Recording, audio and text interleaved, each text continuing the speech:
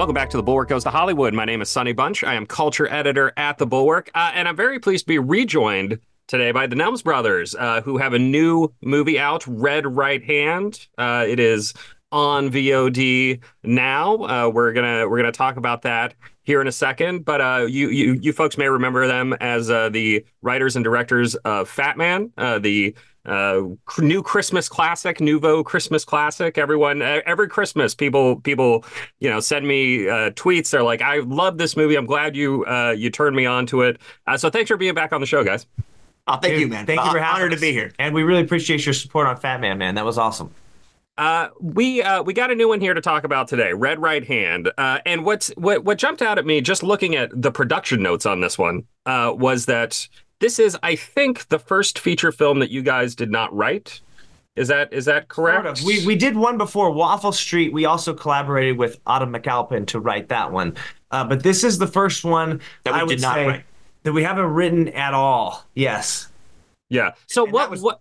Go ahead. What was it about the script that jumped out to you that you were like, we got to make this? This is what we're doing next. It's the only script we've read so far, that we were so excited about the characters and the backdrop. And then, of course, the way that it was structured was so wonderful, right? You dive in with this family, you get hooked into them, you're hooked into the main character, and then he does this little switcheroo where you see the villains come and then he joins in with them.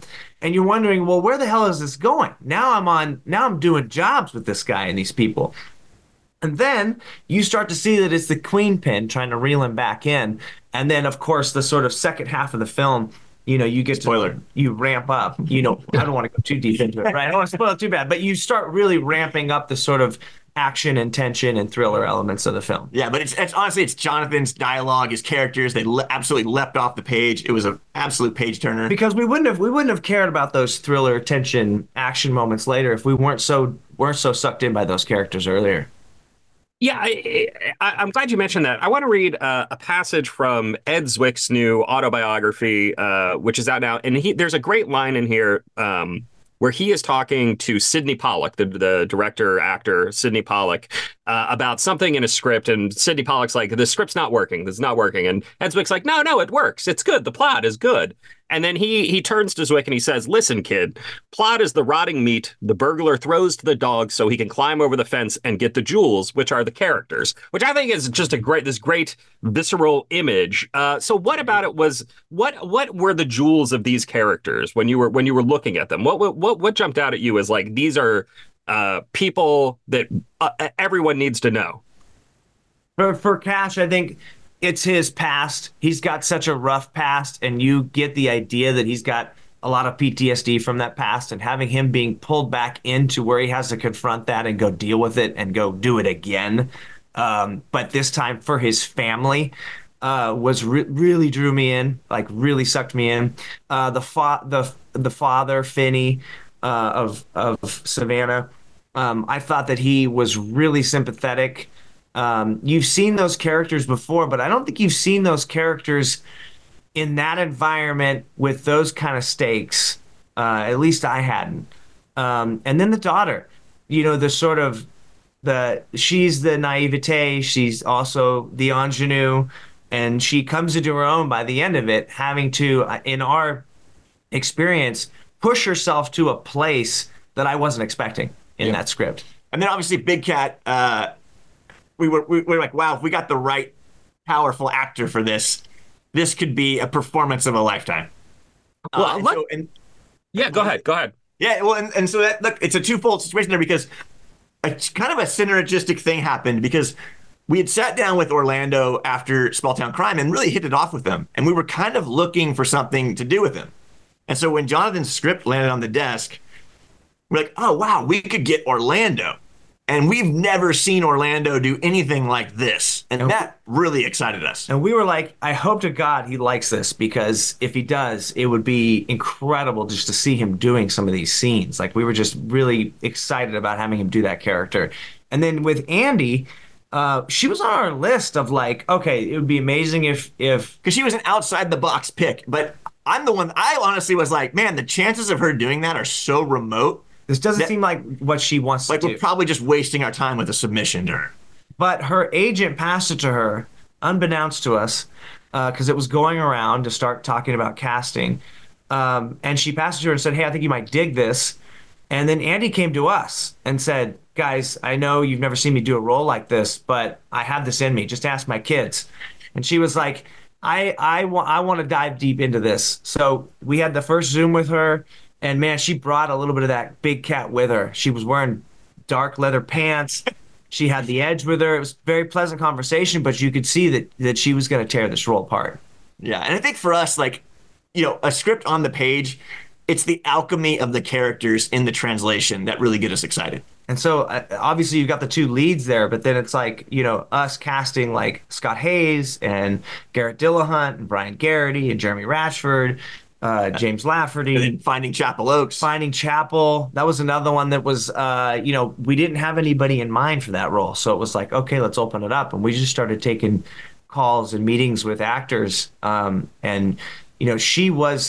There were a handful of very prominent actors of that age group that we'd seen do wonderful things that wanted the role.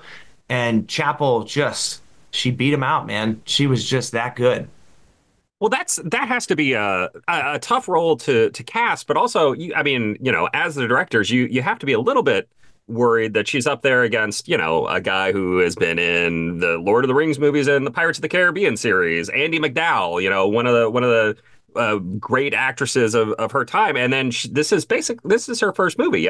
Yeah, it was her first movie. I think something else came out where she had a smaller part in it before us, but this was the first one she shot. And you're absolutely right. I mean, look, man, it's a leap of faith, and you do all you can through those audition process, and at the ultimate, you're like, okay, well, hopefully when we get she and Orlando and Andy and Scott, everybody in the same room, that this translates, and she can hold her own. I will say there was one moment when we were doing a Zoom call with her. Yeah. That I think it was our second Zoom call. It was like the callback Zoom call, in which we said, okay, we want you to push your emotions a little bit more in this moment, and it was one of the more intense moments in the script in the movie.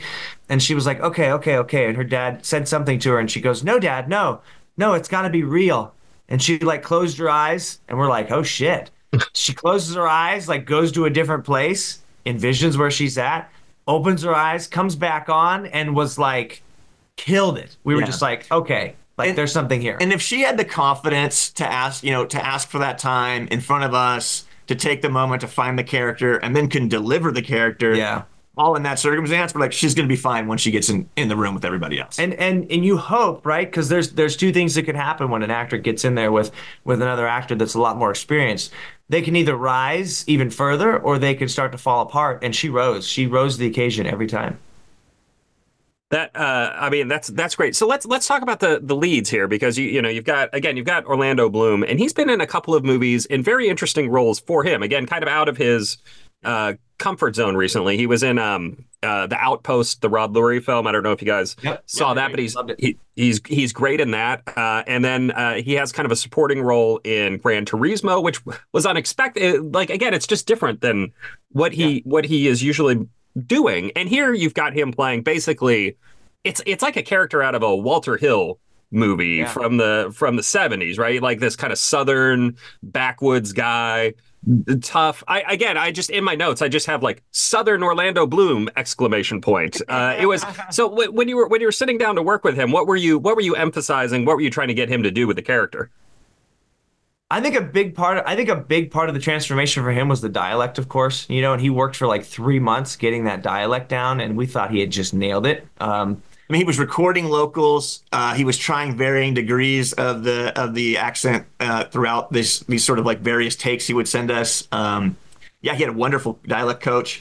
And then, when we got the physicality of the character, he obviously had a bunch of ideas on what the hair, the facial hair, the physical stature of this guy, because he needed to be capable in his job, and he's obviously like in manual labor.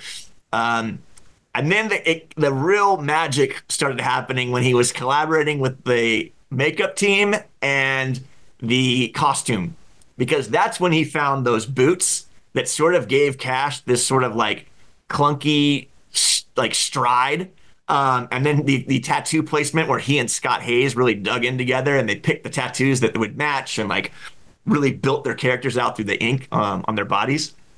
You asked what was it about him that we liked, right? What was it about him that drew us to him for that character?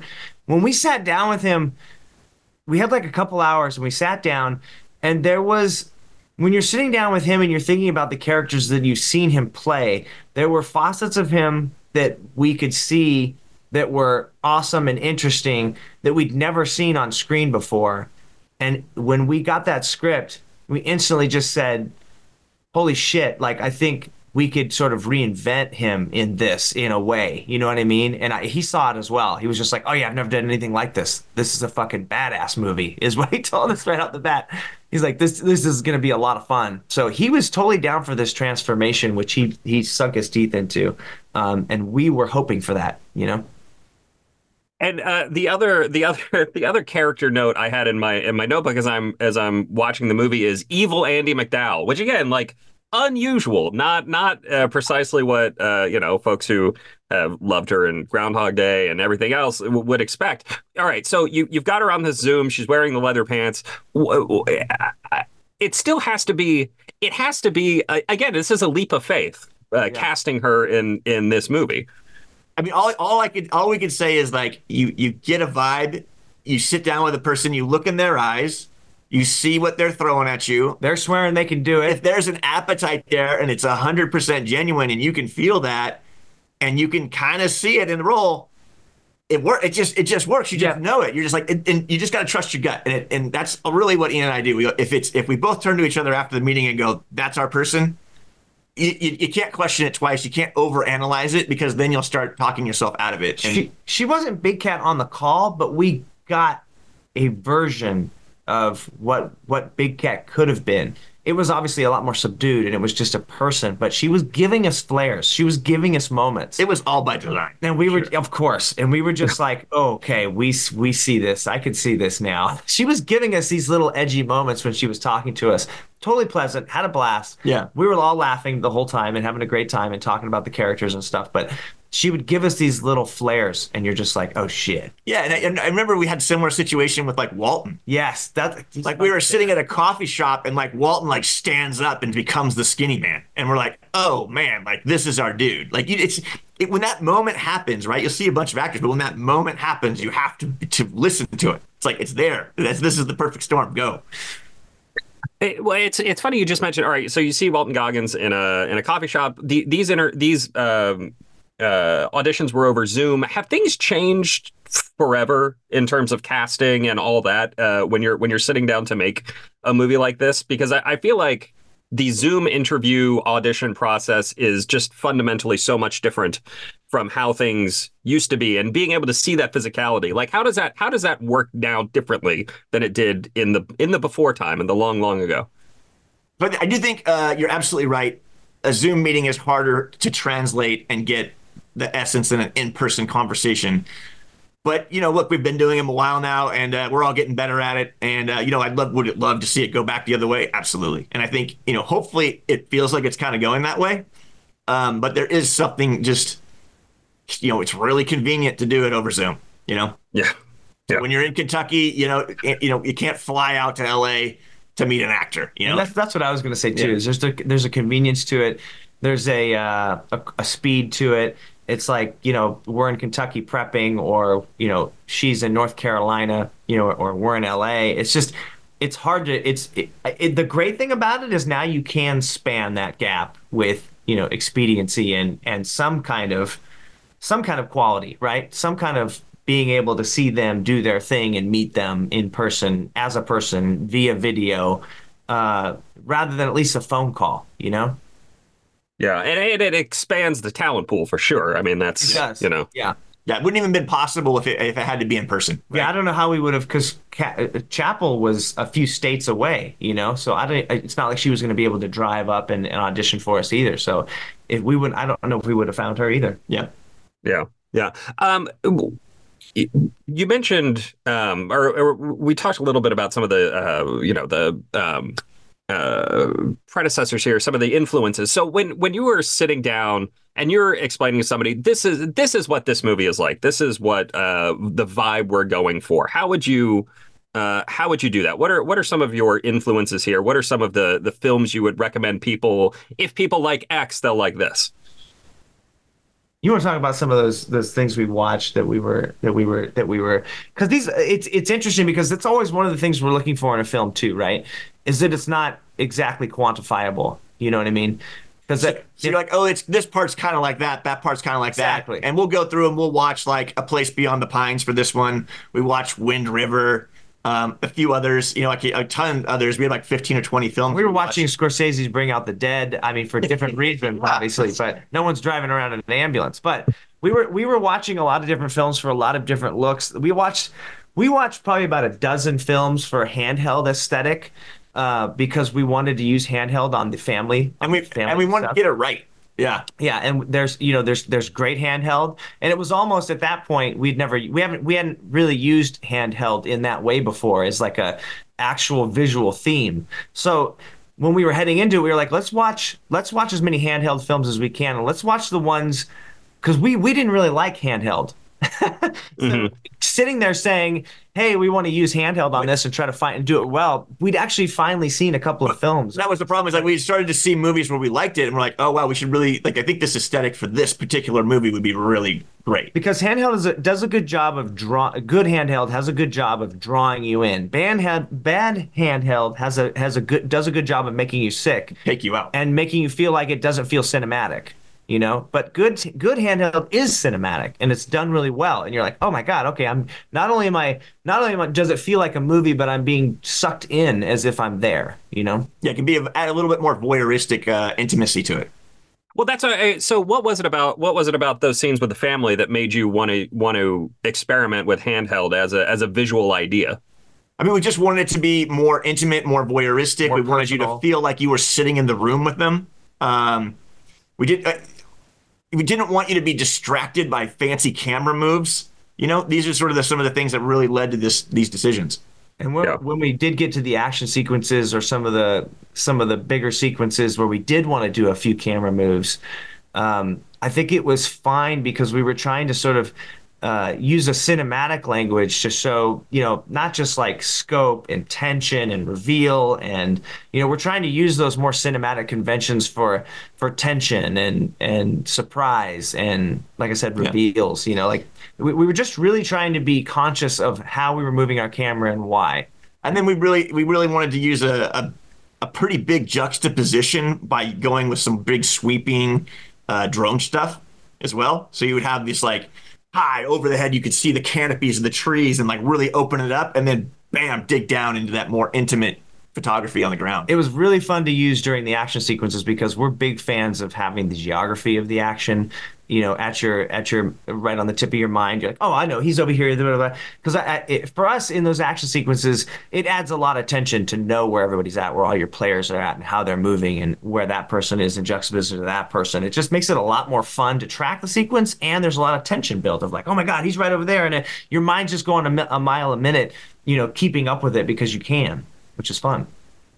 The drone stuff is interesting because I really do feel like we are, we have a new tool here, the first kind of real new tool to do things visually in a long time. I mean, it reminds me of, I don't know, the introduction of Steadicam or whatever. There's like a new thing that we can use to tell a story visually. So when you're there with the drones, you're trying to figure out, okay, this is what we're going to do with this. How does that work? I'm fascinated by this, and I don't have the language for it because nobody's really written about the work that guys like Michael Bay or the Russo brothers, whatever, are doing with drones as a way of both like creating intimacy, like using it fluidly to get intimacy, but also using it to get the scope and the scale of everything. So when you're sitting down, I'm sorry, this is a very long question. When you're sitting down with the drones and trying to figure out how to use them, how to make it work within the language of the film, what are you considering? What are you trying to do with it?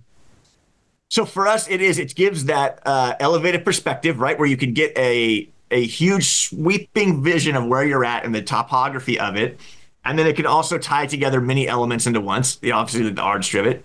I just think for us, it's that harsh juxtaposition, right? And it also creates this great energy, like in the intro of the film with some of the motorcycle stuff, right? You get these sweeping things, you're kind of bird's eye view through the top of the trees. It's just, for us, look, what Michael Bay and some of the Russos and some of these folks that really take drones and like throw them through a house and do all that stuff, like amazing, right? Amazing technical accomplishments.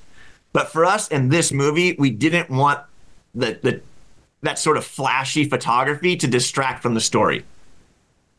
Yeah, I thought a lot of the drone looks that we did was fun to use because it in a bigger film with a lot of setup, you can get those shots with cranes and jibs, helicopters, and track, whereas helicopters, right, and track work.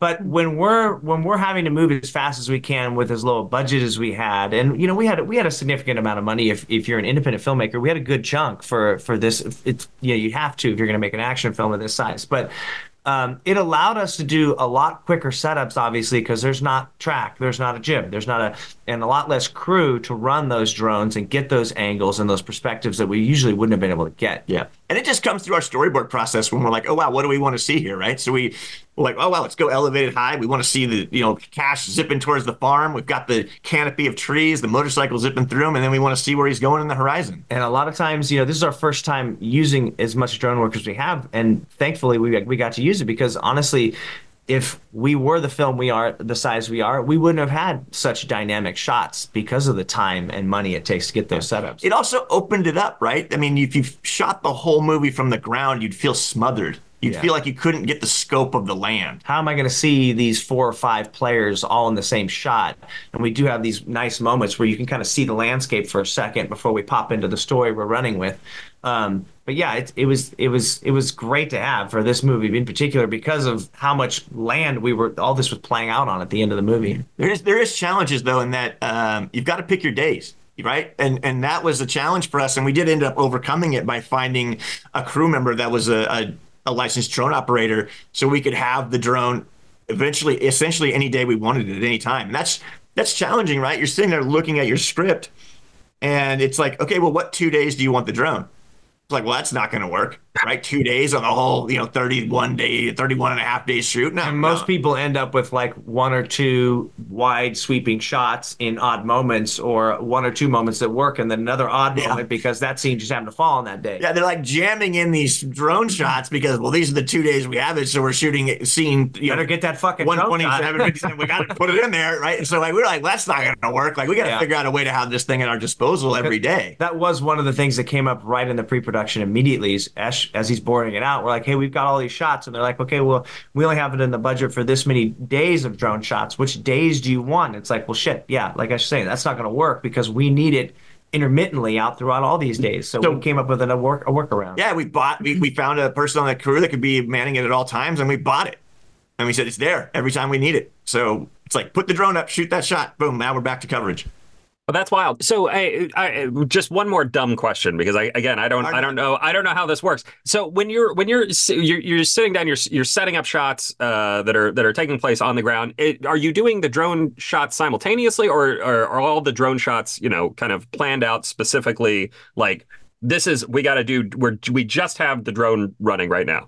Yep. So the drone is a pain in the neck, right? Because if you look at a film set, that is not conducive to a wide sweeping drone shot when you've got the entire crew running around in your shot. So we would have to definitely be like, okay, hey, before we set up this shot, we're going to get these drone shots, and then everyone can come in, we can shoot this, then we got to fly everything out, we'll shoot that next drone shot. It's a pain in the neck to use, but for us, it's absolutely worth it. There were some moments though where we were able to keep a couple of cameras going on the ground. At some of those moments where we did have the drone doing a shot that we could kind of hide things in certain spots. But the bigger ones, you got to clear it all out. Yeah, the drone shots also give you, again, it's that kind of a sense of sweep and scope, but also a very specific place. I mean, this is a movie that feels like it takes place in the hollers of Kentucky, right? This is a movie that feels like it takes place in a place, which is nice. When you're planning that out, how do you create that sense of community identity within the community? As you're thinking about the visual language of it. For us, it was a painstaking amount of location scouting, and we're pretty relentless when we're doing our location scouting. We spend weeks and weeks and weeks usually before even the rest of the team comes down. We get out there early and we try to spend at least 3 weeks, and we're doing it all the way throughout pre-production, but we try to spend 3 weeks really just getting to know the landscape. How far can we reach? How far can we drive? And then every nook and cranny of everywhere. Yeah. We probably visited every holler within an hour of Kentucky 4 or 5 times within that 3 weeks. Just, well, let's go back over there and see if that was there. You know what I mean? Because you don't always have everything in your mind. We drove the hell out of that place. And I will say, like, a lot, look, you have your location scouts and they're out finding stuff and sending stuff to you, but Ian and I like to do it personally, right? Like, we want to get out there. We want to meet the people personally. We want to drive through the hollers. We want to experience that ourselves, because you're gleaning all these different things, right? You're seeing, like, you're going to drive over this bluff, and then you see this amazing vista, and you're like, okay, bookmark. They were dropping pins. We're like, get the drone out here. We got to shoot this shot. It's things like that. Like, a lot of that opening drone work that opens the movie, we discovered on those location scouts. We were out there driving around and we'd see these beautiful vistas. I'm like, oh, amazing. Like, we have to come back with the drone and get this. So that's such a critical part of our understanding of the environment and the locations and the people that are of that area. Well, it's great to send the scouts out, and they did a great job on this movie, but there's no replacement for the actual person who's trying to direct the film, or people who are trying to direct the film, saying, this is what I need, this is what I'm looking for. Because, I mean, you have 2 or 3 people out driving around looking for stuff, but they're driving past things that we would probably want to use or look at. Like, or even like a truck parked in someone's yard. Right, that too. Right? We're like, oh, man, stop. And we're going to go put a leafer on that truck window and see if they'll let us use it for the movie. Like, we're just looking for anything we can find in the area that really fuels our fire. So we hate to just kind of leave it up to other people, especially on location scouting, because it's so important. You find so much stuff, when you're out there. Yeah. The house that Big Cat lives in is this kind of big mansion-y space. Was that a private residence? How'd you guys get that? Because I love stories. A lot of the times you get these stories where we had to borrow somebody's house and we kind of messed it up, and But what was getting that space like? Not easy. We'll start off with that. That was really a needle in a stack of needles to find, because it had very specific requirements for the way everything blocked out, especially at the end, right? Like, Cash had to sneak around through the forest and find all that. We didn't cheat anything. Like, that's all there. Like, that, how he goes up the ravine, all that's right around that area. So, but finding that place took a ton of work. We looked at a ton of houses, and another interesting anecdote about that is it's a private residence.